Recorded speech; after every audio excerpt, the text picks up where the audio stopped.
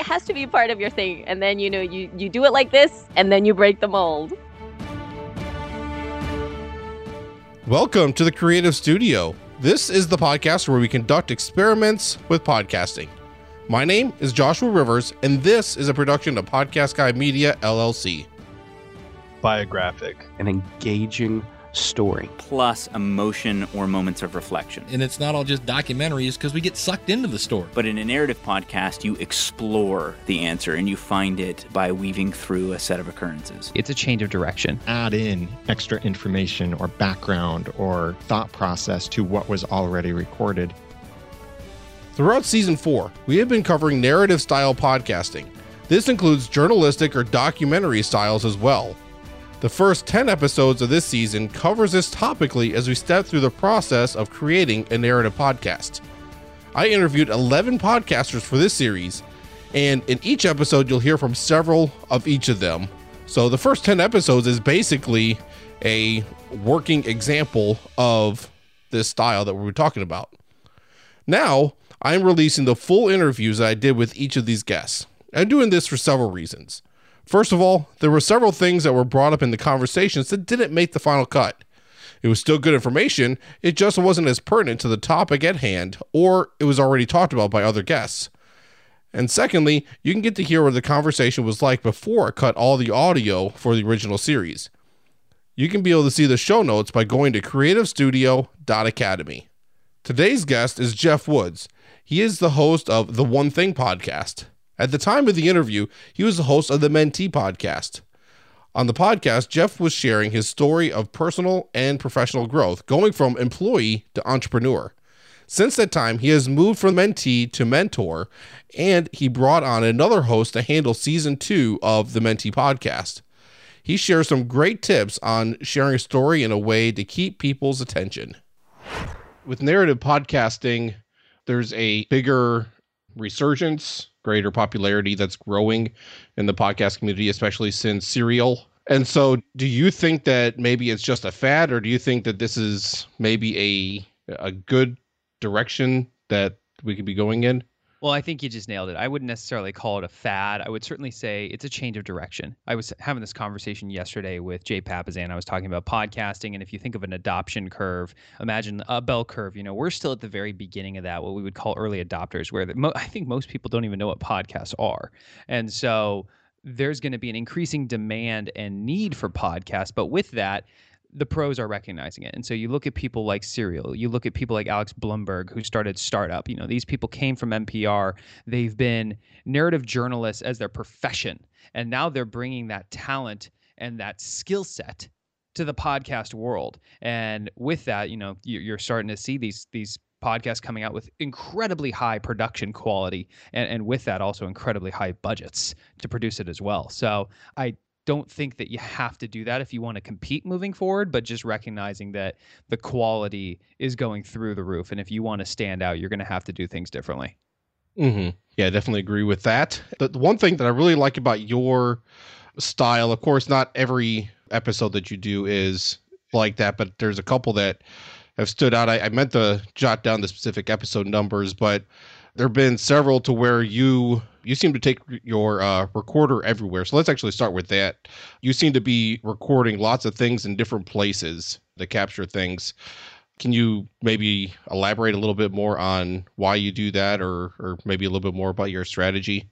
Sure. Well, I was in a corporate sales job making great money at the end of 2013, and then my income got slashed by 40%. I recognized that if I wanted to make a change in my life, if I suddenly wanted to be making 7 figures a year, if I wanted to have enough passive income to be able to choose to wake up and do my day job or not, I'd get there a lot faster if I could surround myself with the people who already had those things. And I started to do that and just recognize that I was spending time with some incredibly influential people, some really high-level people. And the value that I could provide if I could just record those conversations, I knew would be tremendous. And so that's why I literally just started recording the conversations and started my podcast, The Mentee. But of course, as that started to scale and I got feedback from the listeners, I recognized that's what people really wanted to hear. They weren't necessarily just wanting to hear an interview. They wanted to hear private conversations that were genuine and conversations that have actually led to results in my life. And so that's why it has taken so well.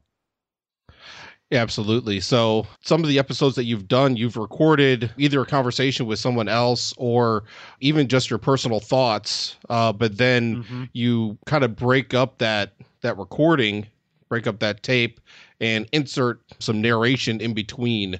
Was there a particular reason why you decided to do it that way instead of just trying to record, I don't know what you'd say, like a normal kind of episode? Yeah. So if you look at the title, it's called The Mentee, From Employee to Entrepreneur. I recognized I was going to document my journey from employee to entrepreneur. I didn't know when I would end up becoming an entrepreneur. I didn't know when I'd be able to quit my day job, but I figured if I could just document the process, good things would happen. I had no idea how it would take place. As I went through that journey over the last year, there were defining moments where I was going, holy crap, like this something cool just really happened. I should just record my thoughts. Like the time when I was on the phone with Jay Papasan and he's telling me about how he and Gary Keller were looking for a CEO for their publishing company. And I was just trying to connect him to my Rolodex. But when he described what they were looking for, I realized the person they were looking for was me. And as I hung up the phone, I sat in my car in silence for 5 minutes, which never happens. I could not move. I had to digest what just happened. And I walked into my house, looked at my wife and said, honey, I think everything's about to change. And I wouldn't be surprised if we were going to move to Texas.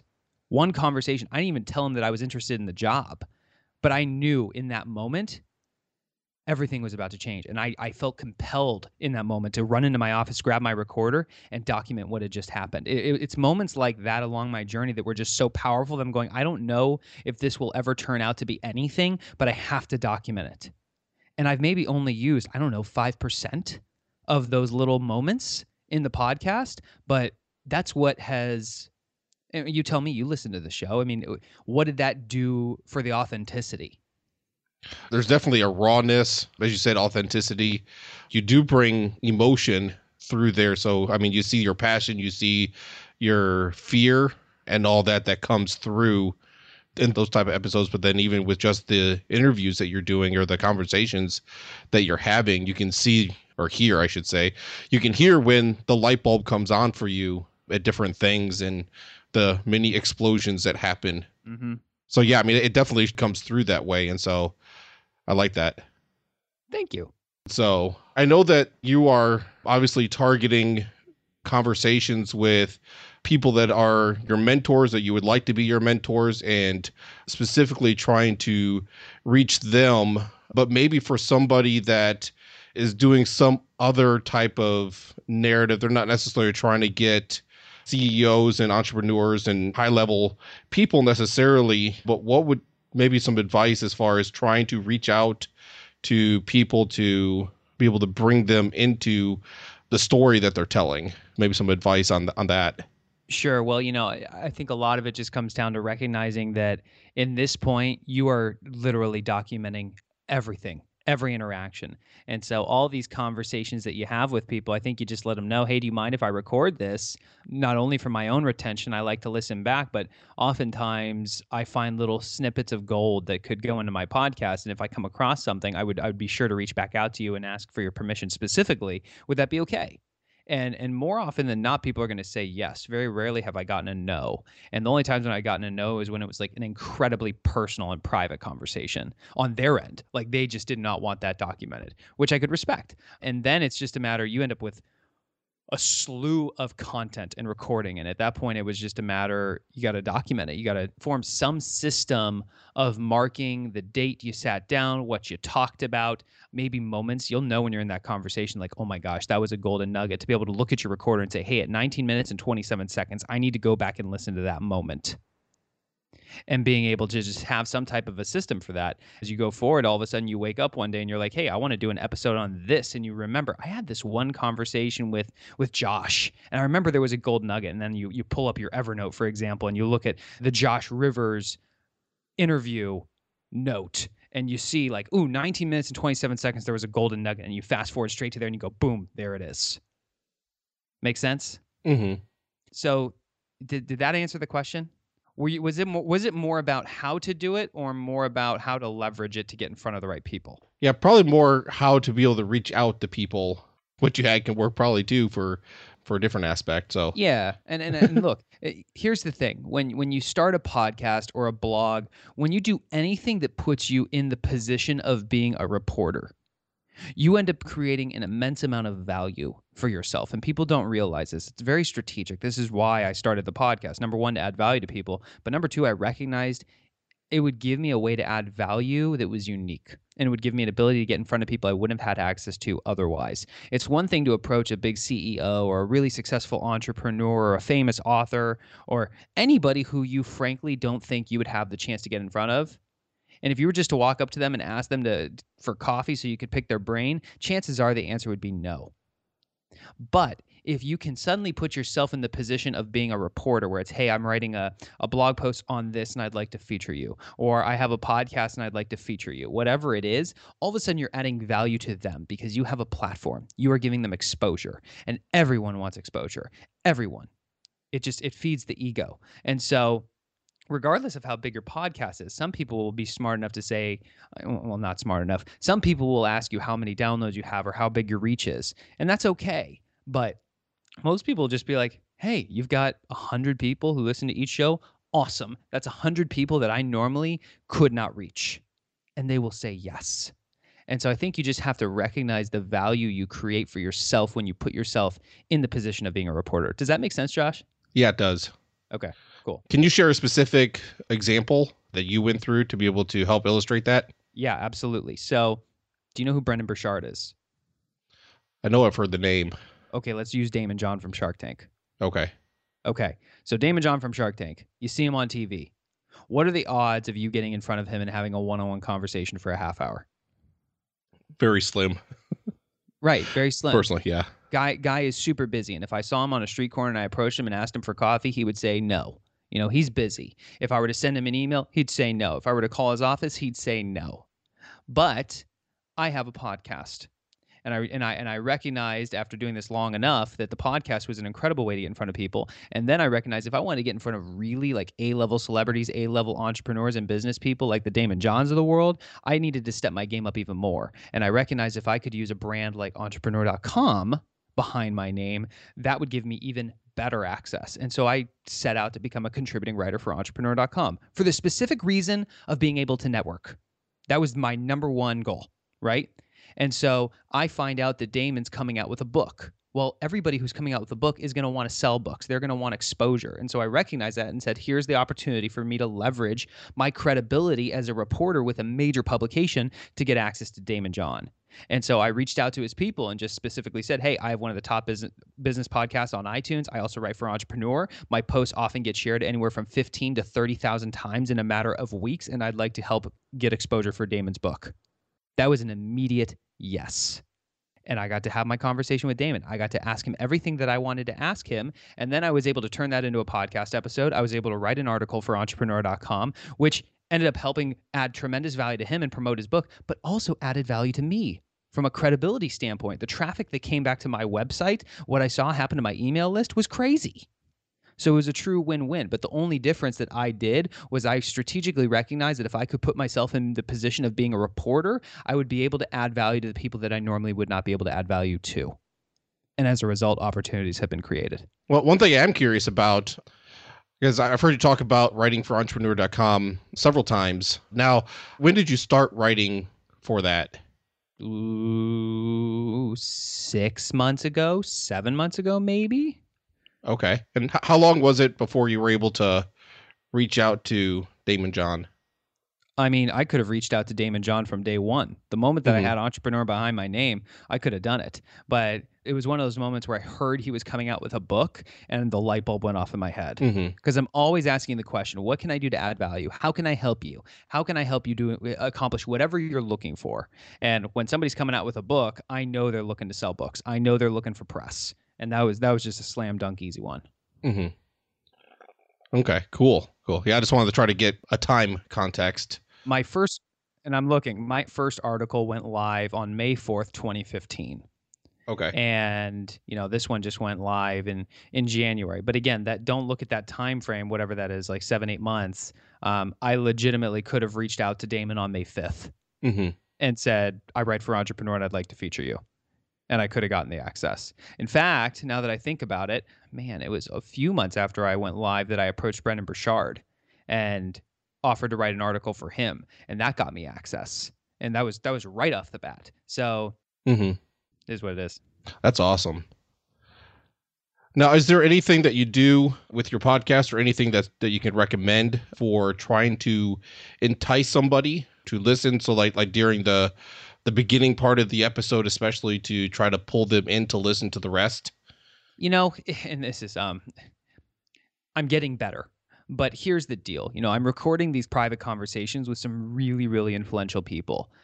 That can be taken out of context. And so what I've started to do is I will narrate at the beginning. I'll say, hey, look, this is what I'm going through. Example, I had an episode that went live yesterday where I featured a private conversation I had with a mentor of mine. And I said, look, I told all of you at the end of 2015 that my goal this year is to get to $25,000 a month in passive income. I had no idea how that was going to happen until I met this man. And I had a private conversation with him in episode 47 that changed everything for me.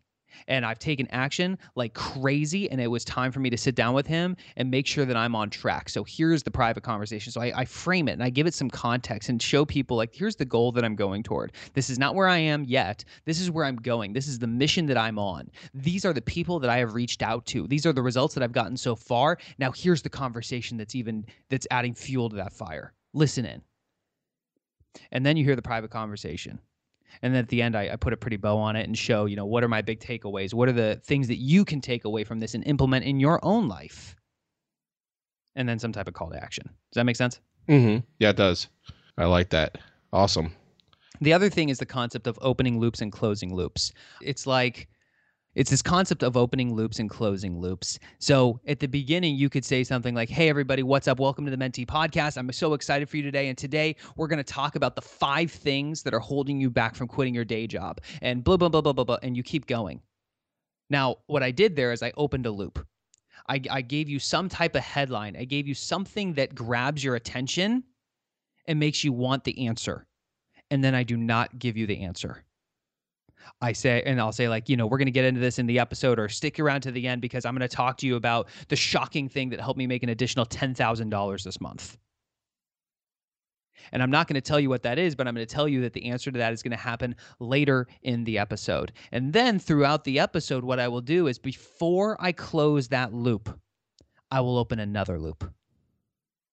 So I might open that loop that says, before we continue with the episode, I just wanted to let you guys know in the next episode, I'm going to feature a conversation with a new billionaire that I came into context with and the secrets that he shared with me that have already accelerated my wealth. That's in the next episode. Now back to where we were. And then I would continue on with the episode, and then I would close that original loop. You know, here was the number one thing that blah, blah, blah, blah, blah. Mm-hmm. Stay tuned to the next time when we have that conversation with that secret billionaire. So the formula is this: open loop, open another loop, close loop 1. And then in the next episode, you know, you address the fact that, hey, you left a loop open in the previous episode, and we're going to get to that. And then so you open loop, then you open another loop, then you close loop. Does that make sense? Yeah, I like that. It's kind of like putting a chain together. Exactly. So you have one link and you get the next chain in there before that one completes. I like that. Exactly. And in full transparency, I'm by no means an expert in this. I got this idea from Digital Marketer and Ryan Deiss. I heard them talking about this and I'm going, oh my God, that made so much sense to me. And I've started to incorporate it more. I need to be doing a better job. But this is a very specific thing that I'm thinking about when I'm sketching out my podcast now is how can I tie these together? How can I tie episode after episode together? What are the loops that I can open? When do I want to close those loops? And strategically, what are the other loops that I want to open in between to keep people engaged? Mm-hmm. I like that. Yep. I very much like that strategy. I've heard something similar, but not phrased that way. And so that gives me a different picture. I like that. Thanks, man.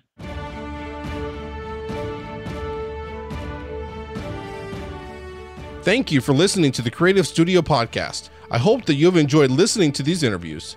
If you haven't already listened to the full 10-part series on narrative podcasting, I encourage you to do so that will help you to be able to get a grasp on creating a narrative podcast from a topical standpoint.